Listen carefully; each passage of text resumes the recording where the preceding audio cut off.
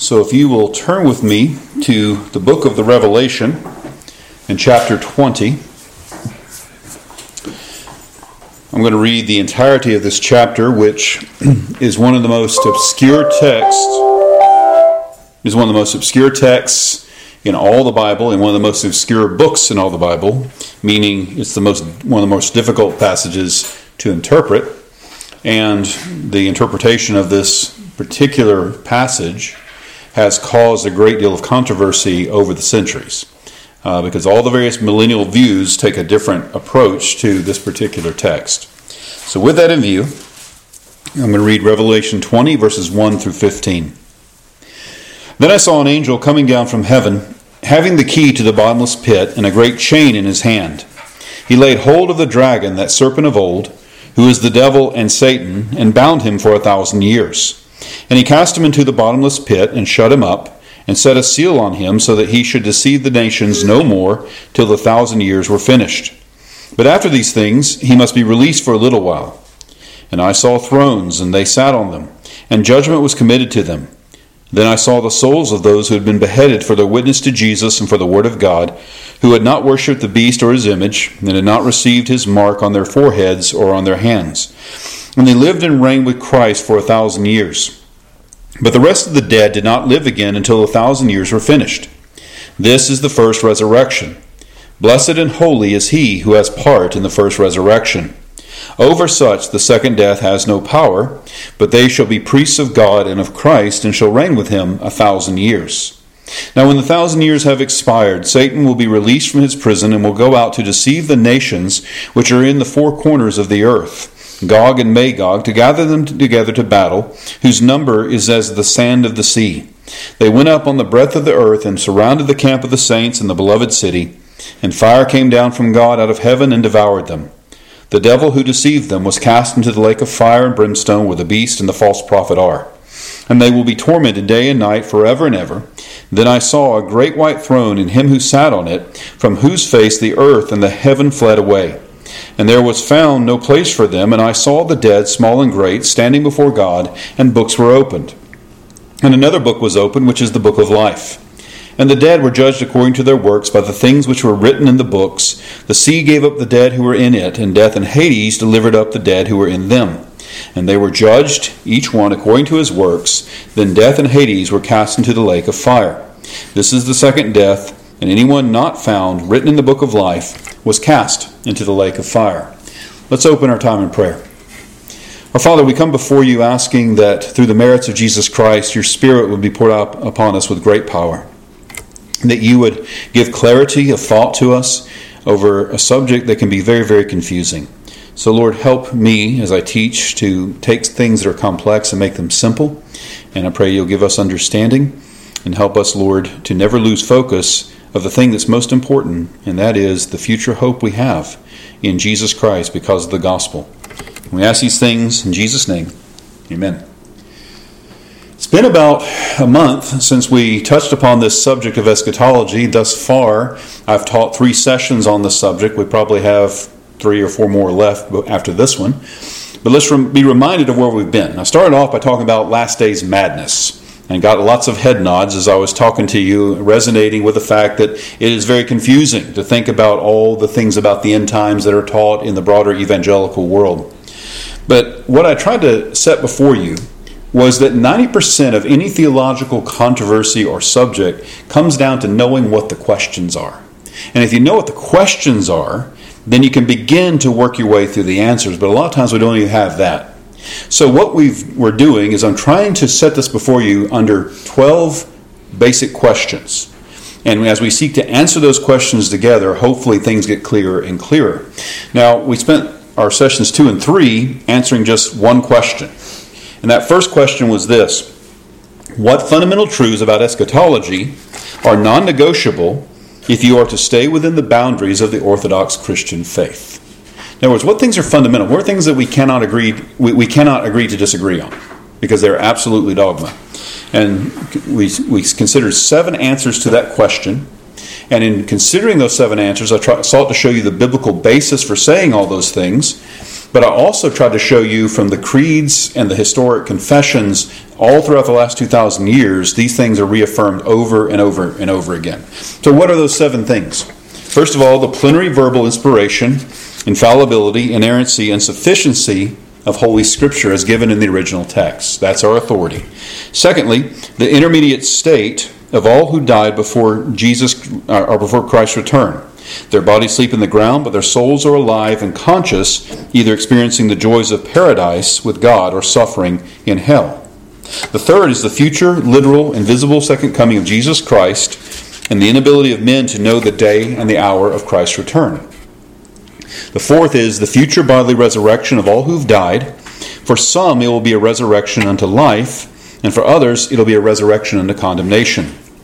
The fifth is the future judgment of all men before the throne of Jesus Christ. The sixth is the future eternal state of men living body and soul in either heaven or hell for all eternity. And the seventh is the future destruction of this present heaven and earth and the creation of a new heaven and a new earth in which righteousness dwells. Now, I don't know how you think about these things, but is that not comforting to say, hey, there's some things I can take to the bank and say, absolutely, this is right, this is true. No matter what various school of theology you hold to, these things are true. Hello. Come on in. Make yourself at home. Well, tonight, our focus is going to be on questions 2 and 3 of our questions 2 through 12. Those 2 questions are these. Question number 2 is, what are the 5 different millennial views that are held by Christians who are within the boundaries of fundamental eschatology? And the third question is, which of these 5 millennial views are inside the boundaries of full subscription to our confession, and which ones are outside of it? Now, let me see if I can illustrate this for you a little bit. I've taken my whiteboard to try to illustrate the point. Let's suppose that you view the fundamentals of eschatology as the 7 sides of a heptagon, a 7-sided structure, right? And that inside these boundaries is the Orthodox Christian faith when it comes to the doctrine of the last times. So each one of these things are the 7 things I just read off. Outside of that boundary is heresy. Outside of that boundary is theological liberalism. Things like soul sleep, annihilationism, universalism, full preterism with its denials of a future second coming of Christ and its denials of a future resurrection and things like that. So inside of these boundaries, there's room, there's latitude for genuine Christians to agree to disagree. In other words, different schools of thought inside those boundaries. We don't want to transgress the boundaries. If you do that, you're heterodox. But inside those boundaries, there's room for disagreement. Does that make sense? So that's what we're addressing with our second question. What are the 5 different millennial views that are held by Christians who are within the boundaries of fundamental eschatology? Then, our church holds to a confession of faith. Our primary authority is the Scriptures, the Bible. Our secondary authority, not on the same par with the Bible, is our confession. Our confession is an authoritative document that basically tells the our interpretation of the Scriptures, right? So, is every single view held within Orthodox Christian faith, is every one of those views inside the boundaries of our confession? And the answer would be no. So if I draw a circle on the inside of our heptagon, that's what's inside the boundaries of our confession. And that's what this third question is dealing with. And that third question again is, which of these 5 millennial views are inside the boundaries of full subscription to our confession, and which ones are outside of it? Does that make sense? Is that clear? Okay, so hopefully by the end of this night, you're not going to know necessarily which millennial view you personally hold to. But hopefully you'll at least know what they are, and you'll know something about where they are inside of those boundaries, okay? So I'm taking a very complicated subject, and I'm trying to make it as clear as I can, okay? As clear as mud, right? Now, as I do that, we have some more questions to work through, right? 9 remaining questions. Numbers 4 through 12. What I'm going to do as I present each of the 5 different millennial views is I'm going to show you how each of those views would answer those 9 questions. And the notes I sent out to you yesterday by email, there's the last 2 pages of those notes have those answers for you. And I hope this is going to make sense as we begin to go through it, okay? So, tonight, let's start with our second question. What are the 5 different millennial views that are held by Christians who are within the boundaries of fundamental eschatology? So this gets confusing when you start talking about different kinds of views, schools of theology here, okay? Because theologians will generally answer and say to you, there's 3 basic millennial views. There's premillennialism, and there's amillennialism, and there's postmillennialism. But the reality is there's 2 different kinds of premillennialism. And there's one known as dispensational premillennialism, the other is known as historic premillennialism. And then there's 2 different kinds of postmillennialism. There's what's known as pietistic postmillennialism, and then there's what's known as theonomic postmillennialism. But then what is amillennialism? Actually, amillennialism is a third variety of postmillennialism. So what you really have is 5 views. 2 views of premillennialism, 3 different types of postmillennialism. Adding to the confusion is another thing. Have you ever had a fellow Christian ask you this question? So, are you pre-trib, mid-trib, or post-trib? You ever had somebody ask you that question? And what they mean is Jesus going to come before the tribulation? Is he going to come in the middle of the tribulation? Or is he going to come after the tribulation? Well, what makes that particularly confusing is that for the school of thought that I adhere to, that question is meaningless. Pre-trib, mid-trib, post-trib aren't even categories inside of any kind of amillennial or postmillennial perspective. That is an intramural debate, usually between dispensationalists and them alone. So in other words, you have to be in that particular school of thought for that question even to be relevant. So I'm coming from a completely different school of thought, but most Christians don't have any idea of what you're talking about. So that's how things get confused. But nonetheless, let's look at our 5 millennial views and try to work through them. And what are they? I've introduced them in our first session together. The first one's dispensational premillennialism. That's the one most of you are familiar with. The second one is historic premillennialism. The third is realized postmillennialism. That's not my term, that's Jay Adams' term, but that's what he calls amillennialism. The fourth is pietistic postmillennialism. And the fifth is theonomic postmillennialism. And my apologies ahead of time, I'm going to say millennial a lot before the night's over. Okay? So, let's start with dispensational premillennialism. This is the left behind mentality. Most, if not all of you, were raised probably hearing about this particular variety, this particular school of thought.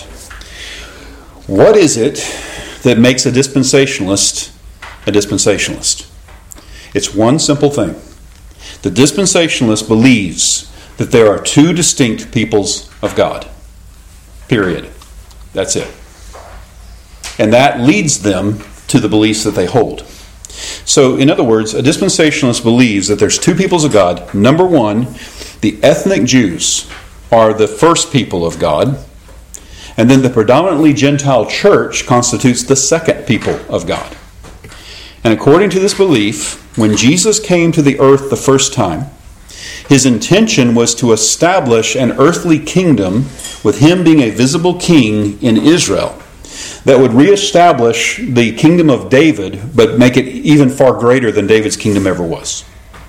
But did the Jews accept him as their king? They didn't. They rejected him. In God's wise providence, the Jews rejected Jesus as their Messiah.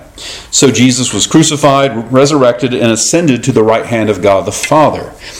And when the Holy Spirit was poured out from heaven on the day of Pentecost, after Jesus' resurrection, 50 days after he had risen from the dead, the so-called church age was inaugurated. Now, follow what I'm saying here. According to the dispensationalists, the church did not exist until the day of Pentecost. That's when the church started as a second people of God. In other words, Israel has always been God's plan A, but the Israelites rejected Jesus as their Messiah, and so God inaugurated plan B, which is the church age. And plan A is on pause right now. Okay? But at the end of the church age, it's going to come to an end when the majority, or many in the church, visibly apostatize. And when that happens, Jesus is going to come back in a pre-tribulational, stealthy rapture to rapture the church away. And when he raptures the church off the earth, that will be the end of the church age. Plan B comes to an end. So that he can then unpause plan A, the Jews, and go back to that subject and focus upon them. So it's the end of the church age, the rapture is, and it's the beginning of the tribulation. Okay, you follow me so far? What's going on here? But notice what's behind this whole mentality. Two distinct peoples of God. Okay? There is a resurrection that takes place at the rapture. All the saints who died in Christ are resurrected at the rapture. They're taken into heaven where they experience a judgment, the judgment at the Bema seat of Christ, as it's called, the judgment of the saints. Then you have the 7-year tribulation that takes place. Halfway in, 3.5 years in, the Antichrist is revealed. At the end of that tribulation, what happens? The second coming of Christ takes place. This time, this coming of Christ is visible. It's seen by every eye. But notice that the comings of Christ are divided up into phases. There's the pre-tribulational rapture 7 years later. There's the post-trib resurrection, or the post-trib second coming of Christ. There's a second resurrection at that time. There is a second judgment, the judgment of the nations spoken of in the parable of the sheep and the goats at the end of Matthew 25. And then Jesus inaugurates a 1,000-year reign. So are you following this? There's a pre-tribulational rapture. Then there's a second coming of Christ that's post-tribulational, but it's premillennial. Jesus returns before the inauguration of the millennium. And finally, in that 1,000-year reign, Jesus sets up his earthly reign that had been intended when he came the first time. He sets up a throne in Jerusalem. He rules from Jerusalem. He reinaugurates the Levitical priesthood and animal sacrifices once again in a rebuilt temple in Jerusalem. To commemorate the death of Christ, each time another animal is sacrificed. Does anybody have a problem already? Because didn't Jesus abolish all the animal sacrifices? Why would you go back to the inferior priesthood when you have a superior priesthood? But anyway, so at the end of that 1,000 years, understand that during this 1,000 years, glorified saints are living on the earth alongside of unregenerate lost people. So the world is still here, living with a visible Christ, living with visible saints who are shining like the sun. Children continue to be born during that 1,000 years. Sinners continue to be born again and put their faith in Jesus Christ during the millennium.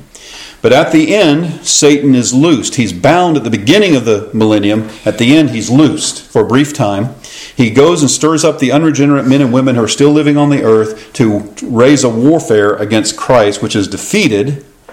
And then finally, this heaven and earth is destroyed. There's a third and final judgment. There's a third and final resurrection of all who've died. And then it ushers in to the new heavens and the new earth. Now, did you follow everything I said? Are y'all familiar with all this, right? Okay.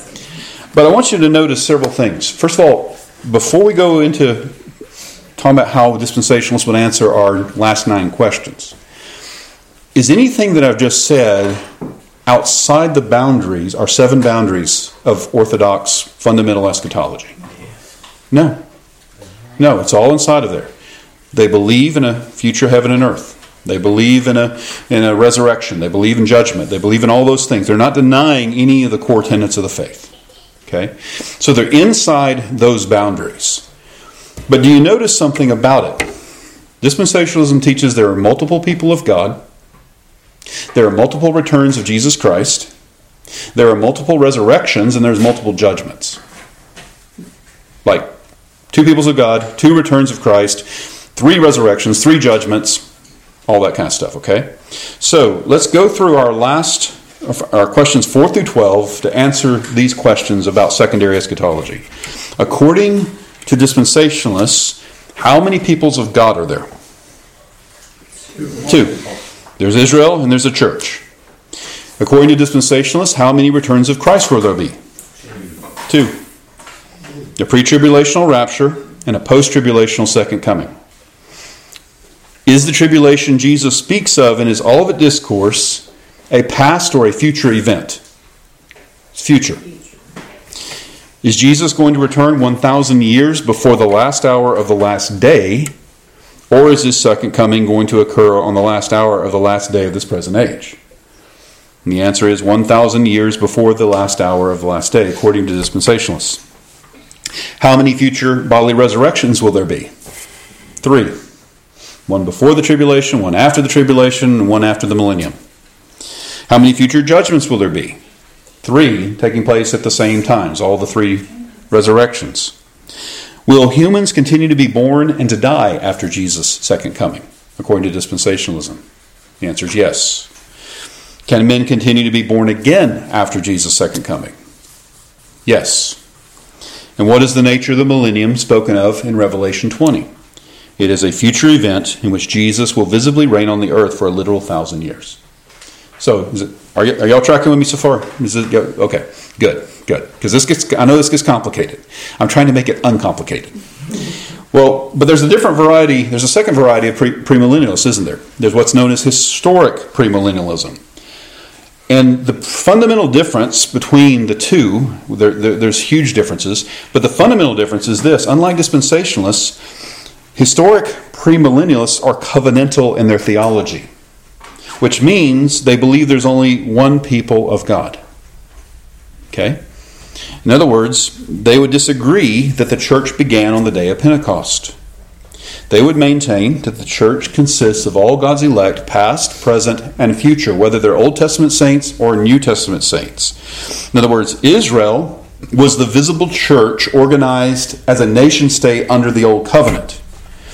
And then the day of Pentecost was the inauguration of the church in her new covenant identity, where she's no longer a nation state, and she has different positive laws governing her, but nonetheless, it's the same church. In other words, the church consists of all the saints, past, present, future.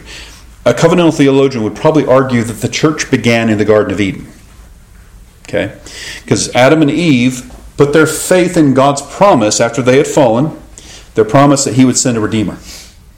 And so the church began, in one sense, in the Garden of Eden that way. Does that make sense? Okay? So historic premillennialists do believe in a future tribulation, but they would reject the notion of a stealthy pre-tribulational rapture. For them, there's only one second coming of Christ, and that takes place at the end of the 7-year tribulation, but before the 1,000-year reign of Christ. And Jesus comes to inaugurate, there's a resurrection, there's a first resurrection there when He comes back, a resurrection of all the saints when He returns. He inaugurates a visible kingdom on earth, and children continue to be born, and people continue to die, and there are people who continue to be converted and put their faith in Christ during that 1,000-year reign. But the 1,000-year reign is not Jesus reinstituting the priesthood. It's not Jesus reinstituting the animal sacrifices of the Old Covenant. So it's a different in character in that way, but it is nonetheless a reign of Jesus on earth visibly for 1,000 years. So all forms of premillennialism teach that the last 1,000 years of human history is the last era, the last golden era, if you will, of human history before the eternal state. But at the end of it all, there'll be a second resurrection, this of those who are lost. There'll be a second judgment, or there'll be a general judgment, actually, one judgment of the saints and of the lost at the end of the millennium, and then God will usher in the new heaven and new earth. So there's similarities, but it's a significantly different teaching than what the dispensationalists give, correct? You follow that? So, going through our list again. First of all, is historic premillennialism inside the boundaries of fundamental eschatology? Yes, they are, right? So these are Orthodox brothers. If we go through our list again, then we have to ask this question. According to historic premills, how many peoples of God are there? 1. How many returns of Christ will there be? 1. Is the tribulation Jesus speaks of in the Olivet Discourse a past or a future event? Future. Is Jesus going to return 1,000 years before the last hour of the last day, or on the last hour of the last day? They would say 1,000 years before the last hour of the last day. According to historic premills, how many bodily resurrections are there? There's 2. One at the beginning of the millennium, the second one at the end of the millennium. Then how many future judgments will there be? Only one that will take place at the end of the millennium. Will humans continue to be born and die after Christ's second coming? Yes. Can men continue to be born again after Jesus comes the second time?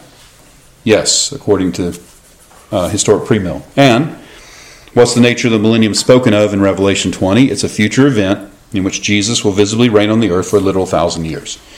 Now, you guys are smart. You following all this? Is this making sense? Some head nods or something? Show me your way. Okay, good. Very good. All right. Let's move on then to our next group, which is 3 different kinds of postmillennialism.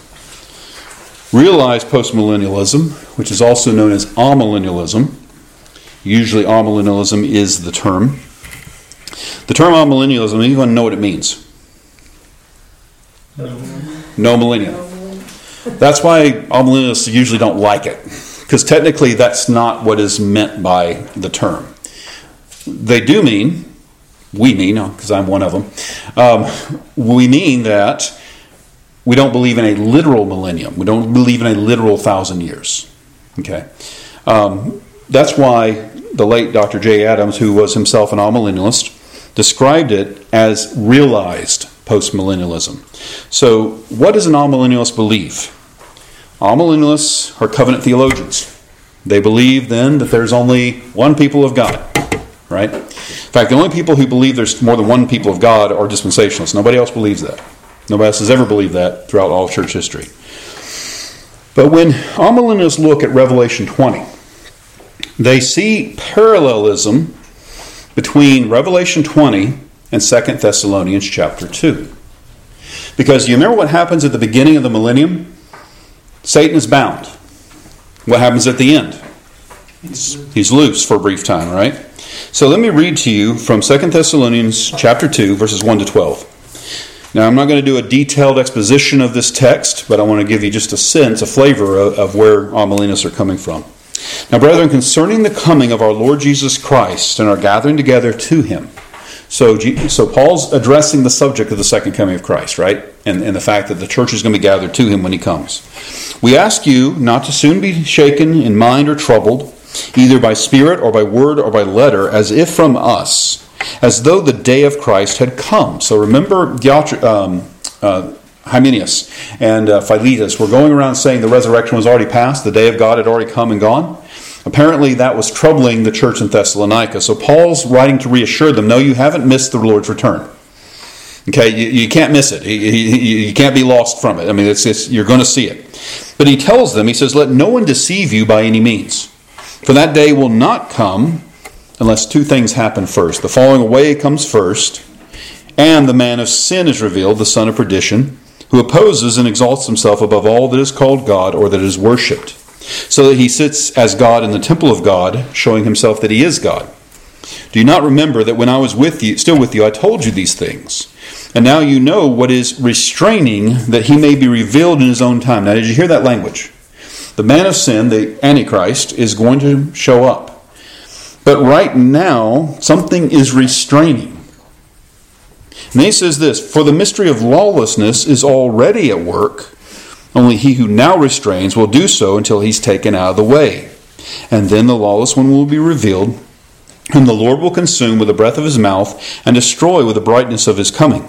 The coming of the lawless one is according to the working of Satan with all power, signs, and lying wonders, and with all unrighteous deception among those who perish, because they did not receive the love of the truth that they might be saved. And for this reason God will send them strong delusion, that they should believe the lie, that they all may be condemned who did not believe the truth, but had pleasure in unrighteousness. Do you hear what Paul's saying? He's saying the mystery of lawlessness is already at work in this present age. But something is restraining it. But then there will come a time when it is loosed, that restraint is taken off, and then the Antichrist will be revealed. Just before Jesus comes back. And when Jesus comes back, he'll destroy him with the brightness of his coming. All millennialists see this as a parallelism between the language of Revelation 20, which speaks of Satan being bound, and Satan being loosed just before the end time. So here's the thing. Here's what amillennialists teaches. Now, at first you're going to think this is crazy, but hear me out. Amillennialists believe that right now Satan is bound. That Satan was defeated when Jesus died upon the cross. Now you're thinking to yourself, okay, Pastor, I've looked around at the culture, right? You know what's going on in the world. How can you say Satan is bound when there's so much evil around us? But William Hendrickson, he's with the Lord as well, but he was an amillennialist. He gave an analogy that was so very helpful. What if you have a rabid pit bull and it's harming everybody that's in its way? But you drive a big metal stake into the ground and you put that rabid pit bull, on a 50-foot length of chain. It can do great damage to anything within that circumference of its chain. But it's limited, it's restrained, so it can't do more damage than it would if it was loosed. Well, what happens if you suddenly set it loose? How much damage can it do then? A whole lot. And that was William Hendrickson's analogy of what does it mean that Satan's restrained? He's restrained in this sense so that the gospel can be preached among all nations in this present age. That's the idea. So the millennium for an amillennialist is not a literal 1,000-year period. It's the entire era between Christ's ascension and the time just before his return, when Satan is loosed, the Antichrist is revealed, whom Jesus then destroys with the brightness of his coming. So in other words, the loosing of Satan at the end of the age is basically allowing Satan and his people, the world, to persecute the church without mercy, just before Jesus comes back. But Jesus brings it to an end by his second coming. So that's what an amillennialist believes. So let's go back to our questions. First of all, are amillennialists denying any of the fundamental tenets of fundamental eschatology? Do they believe them? They do. So they're not theological liberals. Just because somebody's postmillennial, and all liberals are postmillennial, therefore all postmillennialists are liberal. That's not how this works. No, all Jehovah's Witnesses are premillennialists. Does that mean that all premillennialists are Jehovah's Witnesses? Of course not. That would be an unfair caricature. That's not logical. Even so, not every postmillennialist is outside the boundaries of the Orthodox Christian faith. So, for the amillennialists, let's go through our questions again. How many peoples of God would the amillennialists say there are? One. How many returns of Christ will there be? Is the tribulation that Jesus speaks of in his Olivet Discourse a past or a future event? They would say past. They would say that's talking about the destruction of Jerusalem in 70 AD. There is a tribulation in our future, a tribulation in the sense of persecution under the Antichrist. But there was also a tribulation in our past. And that what Jesus is speaking of in the Olivet Discourse is actually this past event. Okay?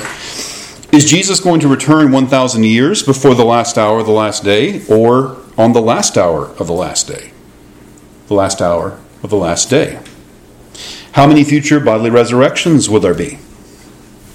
One. When Jesus comes again, all who are in the grave will hear his voice and will arise, some to a resurrection of life, others to a resurrection of condemnation. How many future judgments will there be? One. Will humans continue to be born and die after Jesus' second coming? No. Can men continue to be born again after Jesus' return? No. Now, everything I've just told you, all forms of postmillennialists share all those things in common. Now, I'm showing my bias here. But isn't that so simple? Isn't that wonderfully simple? It really is, and I believe more consistent with what the Bible teaches. And then the final thing is, and this is where the various forms of postmillennialism differ, is on this last question. What is the nature of the millennium spoken of in Revelation 20? It's a present event consisting of the entire period between the ascension of Christ and a short time just before Jesus' second coming. So it covers that entire era when Satan is bound so that the missionary enterprise can take place. So that's amillennialism. Still with me? Mm-hmm. All right. Now, I hope you're going away. Hey, I can do this. I can wrap my mind around this. I'm not stupid. You're not stupid. You guys are smart. You can handle this. The fourth view is pietistic postmillennialism. If an amillennialist believes we're already living in this millennial reign, as it were, then the last two forms of postmillennialism believe that's still a future event. And Jesus will return after. What both the pietistic and the theonomic postmillennialists believe is that there's going to be a future great revival. A revival that's going to go through all nations. And basically we're going to live in a Christianized world for a long period of time. That is, that it's not that every person will be a Christian, but that by and large the nations of the world will be turning to Christ. There'll be a massive revival that results in an era of peace. In an era of Christ triumphing not in a visible reign, but through His church and through His people. Okay? And then at the end of that time, Satan will be loosed. There'll be a time of persecution and the rise of the Antichrist. But then Jesus will return and make all things new. Okay? So, but the difference between the pietistic and the theonomic postmillennialist is how that revival will be brought about. That's the difference. For the pietistic postmillennialist, they say there's going to be one central reason for that revival. What do you think it is? The preaching of the gospel. The preaching of the gospel will succeed.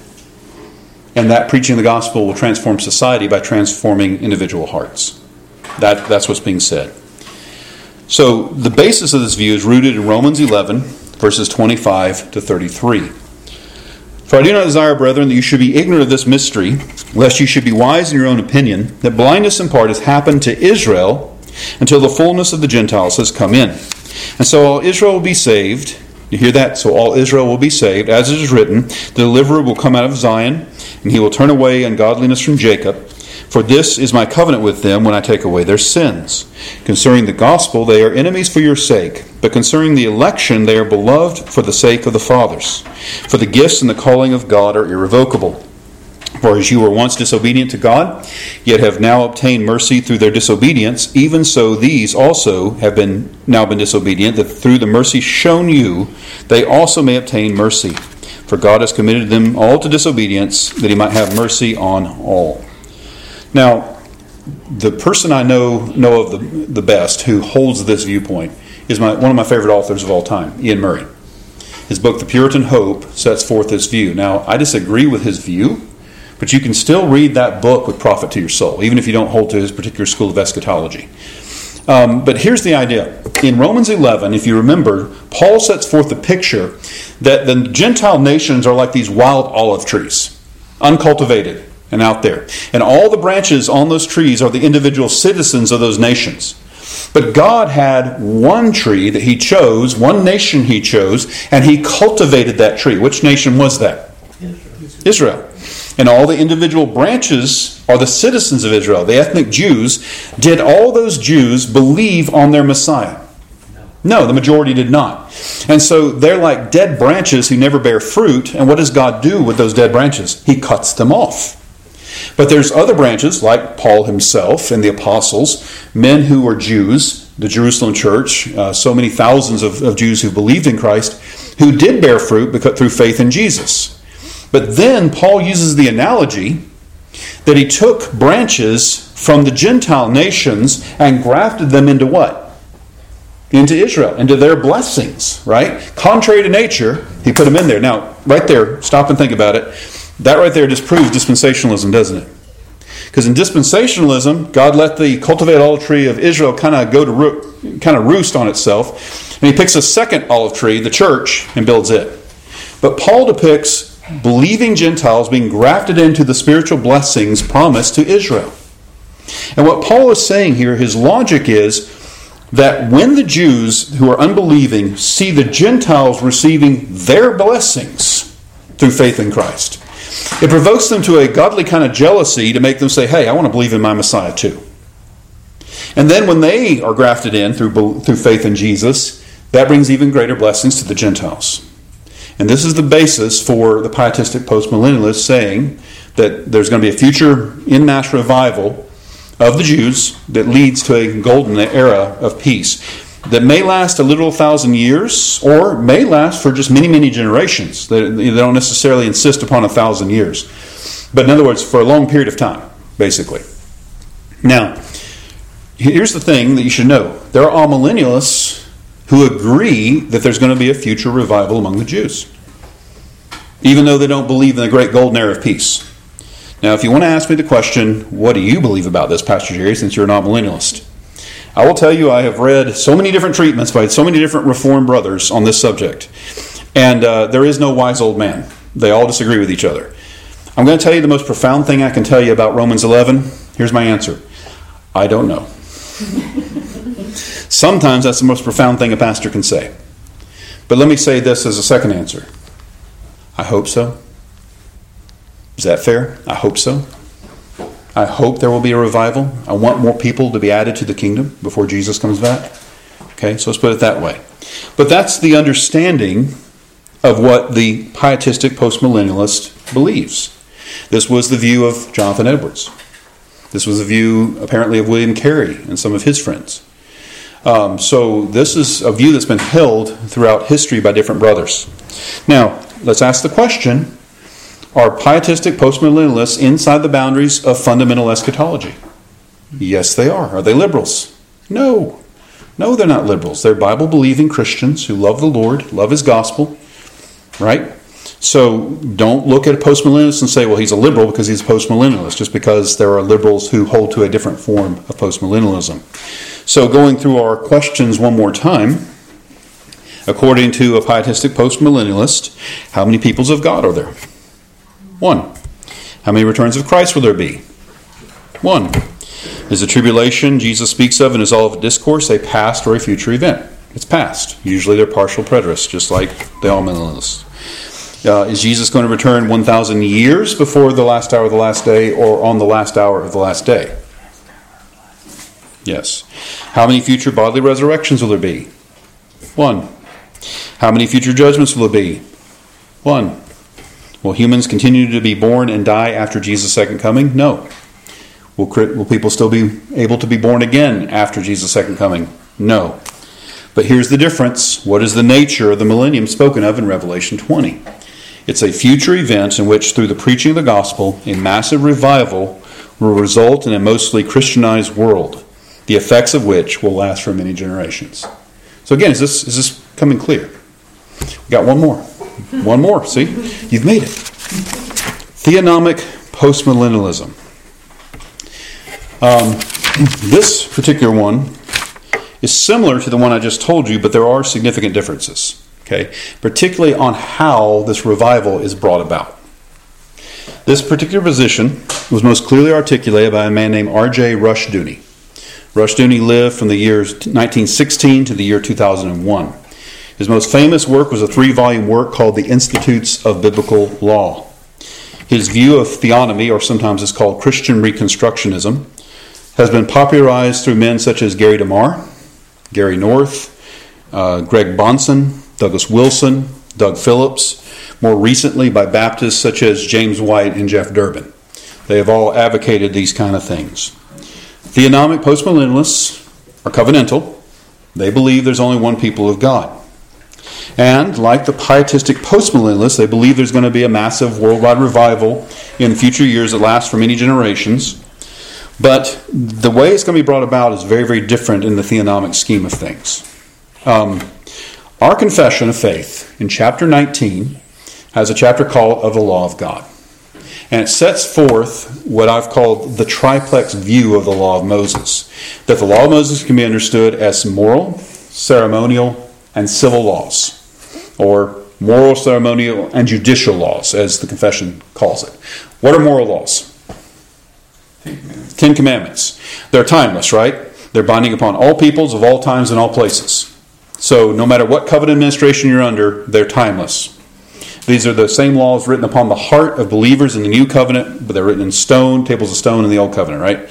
Ceremonial laws are circumcision, kosher diets, kosher days, the Levitical priesthood, animal sacrifices, all that stuff, annual feast days, and that kind of thing. Those are ceremonial laws. Are you obligated to live by the ceremonial laws of the Old Testament? No. Why not? It is finished. Yeah, it's finished. They've been fulfilled. They've been fulfilled. What makes a positive commands? Thank you. That's it. A positive command is a temporary command that's only in place so long as a specific covenant is in force. But once that covenant is abolished, that positive law no longer exists. So here's a question. Are there positive laws under the new covenant? Baptism and the Lord's Supper are positive laws. Abraham wasn't baptized. Abraham was circumcised, right? But under the new covenant, you have baptism and you have the Lord's Supper. Whereas you have a lot of ceremonies connected to the ceremonial law. And then you have the civil law. The civil law were laws that were given to Israel, organized as a nation state. So, example, Israel had the authority to exercise capital punishment. Does the local church in the New Testament have that authority? We do not. That is given to the civil government. That is not given to the church. We have the authority of church discipline, but we do not have the authority of corporate punishment. In other words, I can't spank your kids. You get to spank your kids, right? But also we don't have the authority of capital punishment. Are the civil laws of the Old Testament still binding? Our confession would absolutely say no. Chapter 19, paragraph 4 says this, "To them also he gave sundry judicial laws, which expired together with the state of that people, not obliging any now by virtue of that institution, their general equity only being of moral use." So the civil law has perished. Theonomists disagree with that statement. They would disagree with our confession's statement that basically the law of Moses can be understood as a triplexity. They would say it's a duplexity. It's a duplexity. They would agree with us the ceremonial law has been done away with. But then they would say that the moral and the civil law are one and the same. Civil law is still binding under the new covenant. And so their perspective is that basically by Christians using their influence in government to convince the government to reinstate civil law, through that and the preaching of the gospel, we will bring in a Christianized world. So their view of the church is that the church isn't simply to preach the gospel, make disciples, plant churches, and repeat and continue doing that. That's not the fulfillment of the Great Commission. It's that plus being socially active, trying to transform culture, trying to be a political force. That's what the church is for. And the question is that what the church is for? No. It is not. When you look at how the apostles obeyed the Great Commission, were they political activists? No. Were they trying to transform culture? Well, in the sense that they're trying to transform people one heart at a time by calling them to faith in Christ, yes. As someone has said, peace comes to streets when Christ comes to hearts. A lot of truth in that. Did they preach the gospel to kings and to magistrates when they had the opportunity to do so? Yes, they did. Of course they did. Should we be concerned about the poor? Should we be concerned about righteous legislation? Absolutely we should. Of course. We pray for it constantly in our church, don't we? Every Lord's Day. We pray for the Lord to end abortion on the state level. We pray for Him to bring to an end same-sex marriages. We pray for our civil magistrates that God will save those who do not know Him, to give them new hearts. These are things we're supposed to do. And can individual Christians be involved in crisis pregnancy centers? Or be involved politically and be politically active on their own? Of course they can. But is that why Jesus gave the church? No, that's not the function of the local church. So our understanding was we live in a paradigm of two kingdoms. There's a secular kingdom and there's the kingdom of God. And our focus is upon the kingdom of God, even though we live in the kingdom of men. There's some books that might be helpful for this. I want to go ahead and recommend them to you if you're curious about it. One excellent book I read back in November is What is the Mission of the Church? By Kevin DeYoung and Greg Gilbert. It is a phenomenal work. As a matter of fact, if I had read this a year ago, I would have included it on the curriculum for the Great Commission class. Next time I teach a Great Commission class, this will be required reading. Absolutely phenomenal. They're saying we are to be concerned for the poor. We are to be concerned with injustices in our culture. But the primary job of the church is to preach the gospel and to plant churches. Another one is David Hasselgrave, who's become one of my favorite missiologists, a book called Paradigms in Conflict. Because this kind of thinking affects the missiological world. There's what is known as holistic missiology versus prioritistic missiology. Prioritistic means our priority is the souls of men and the preaching of the gospel. And of course he he says, yep, I'm a prioritist in essence. But his 4th chapter deals with that.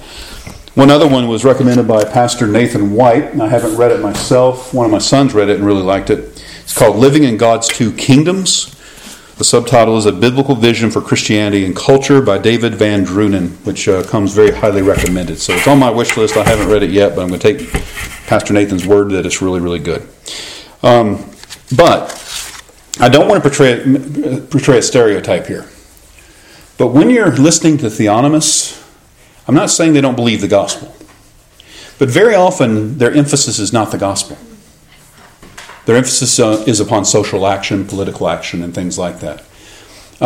Anybody familiar with the term American Vision? American Vision was founded by Gary DeMar. It was a parachurch group. Their headquarters was literally a mile behind my house in Powder Springs. And I used to go when they were there and look at their bookstore.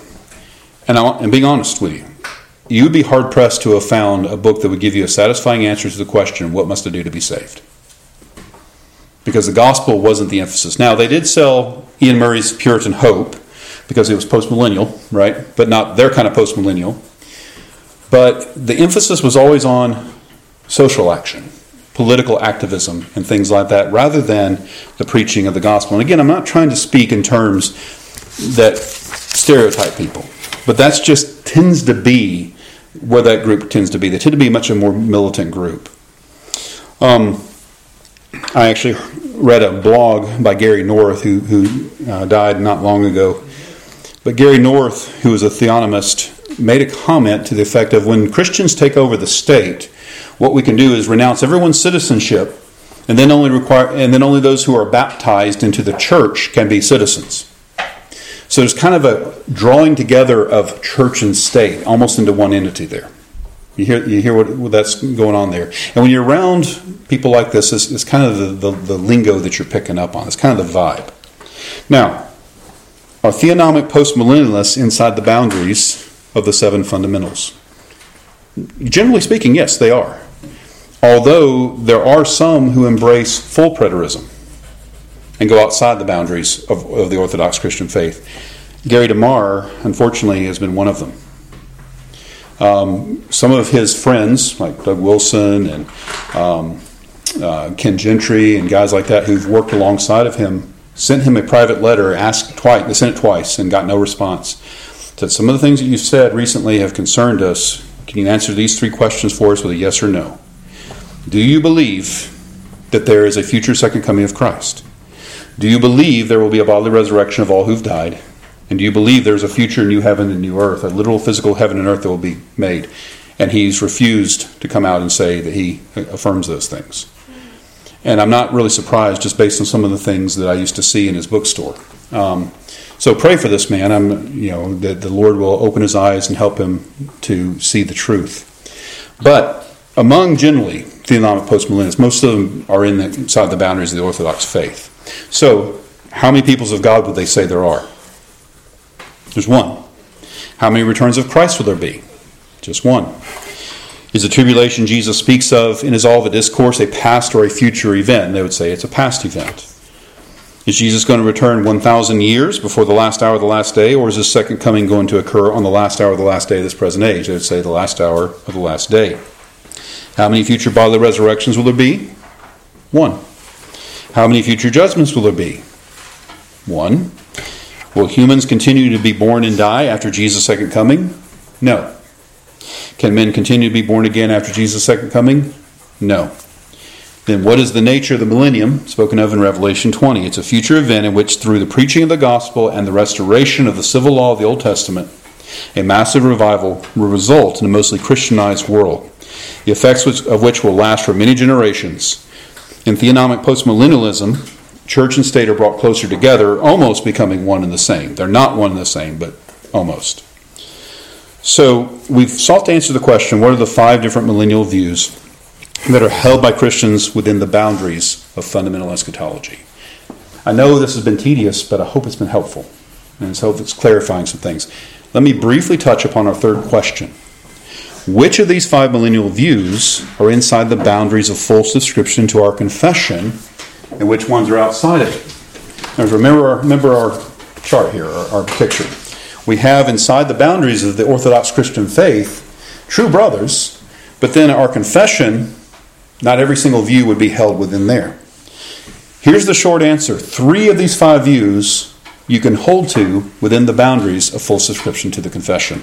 It's the second, the third, and the fourth one.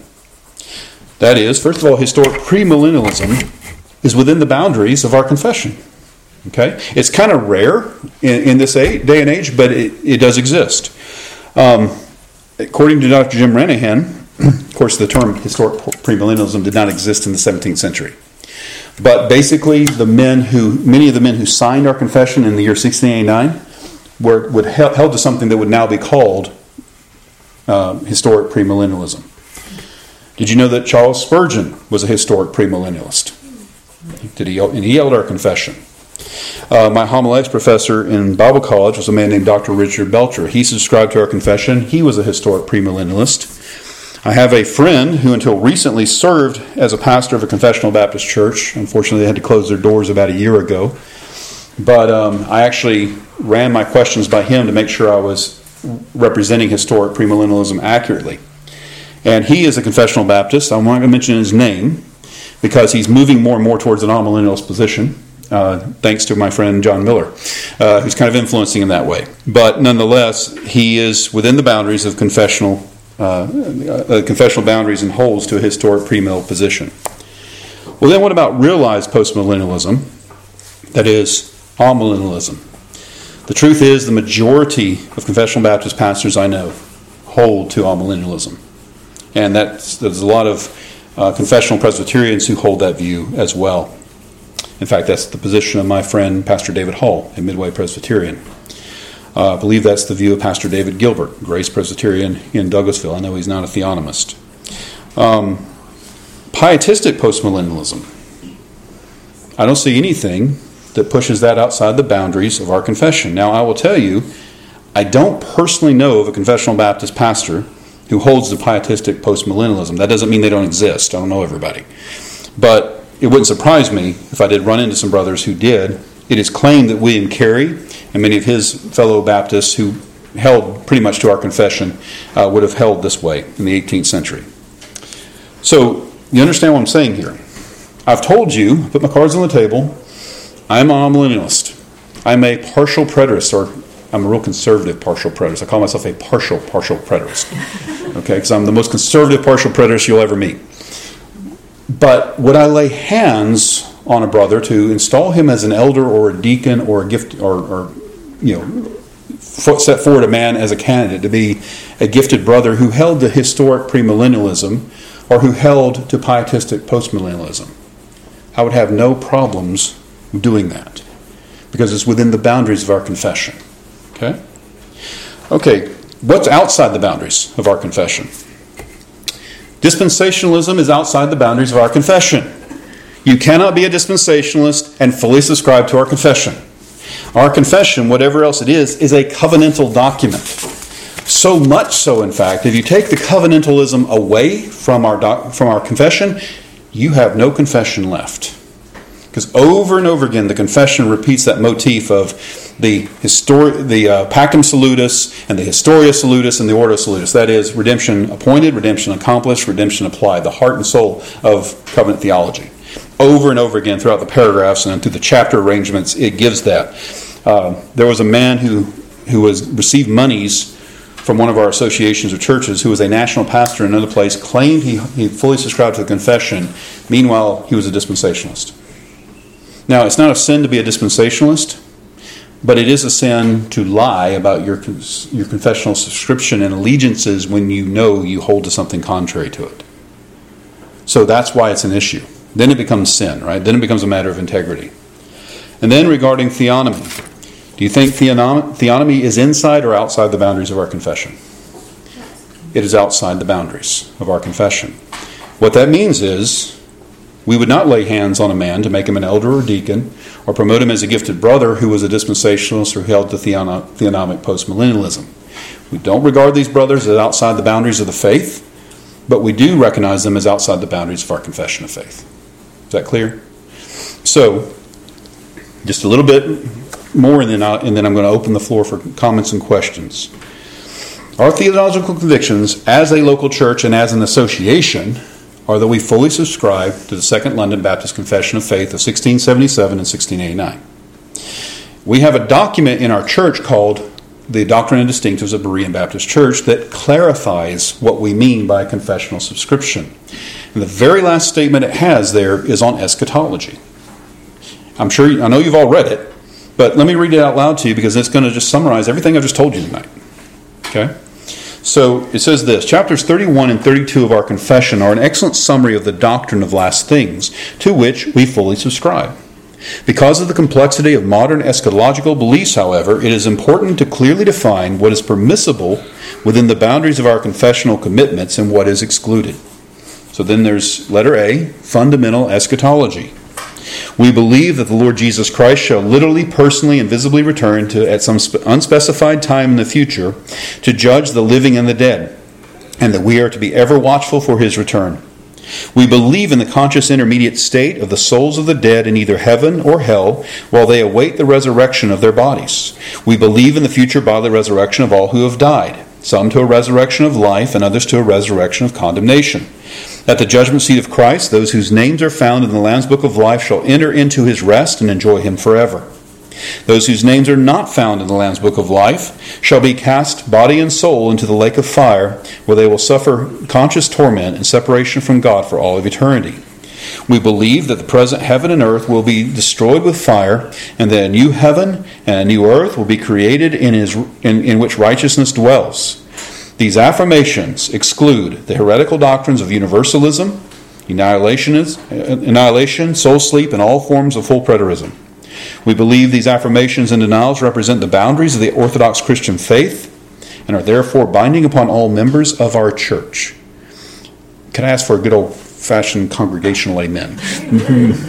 Okay. Secondary eschatology.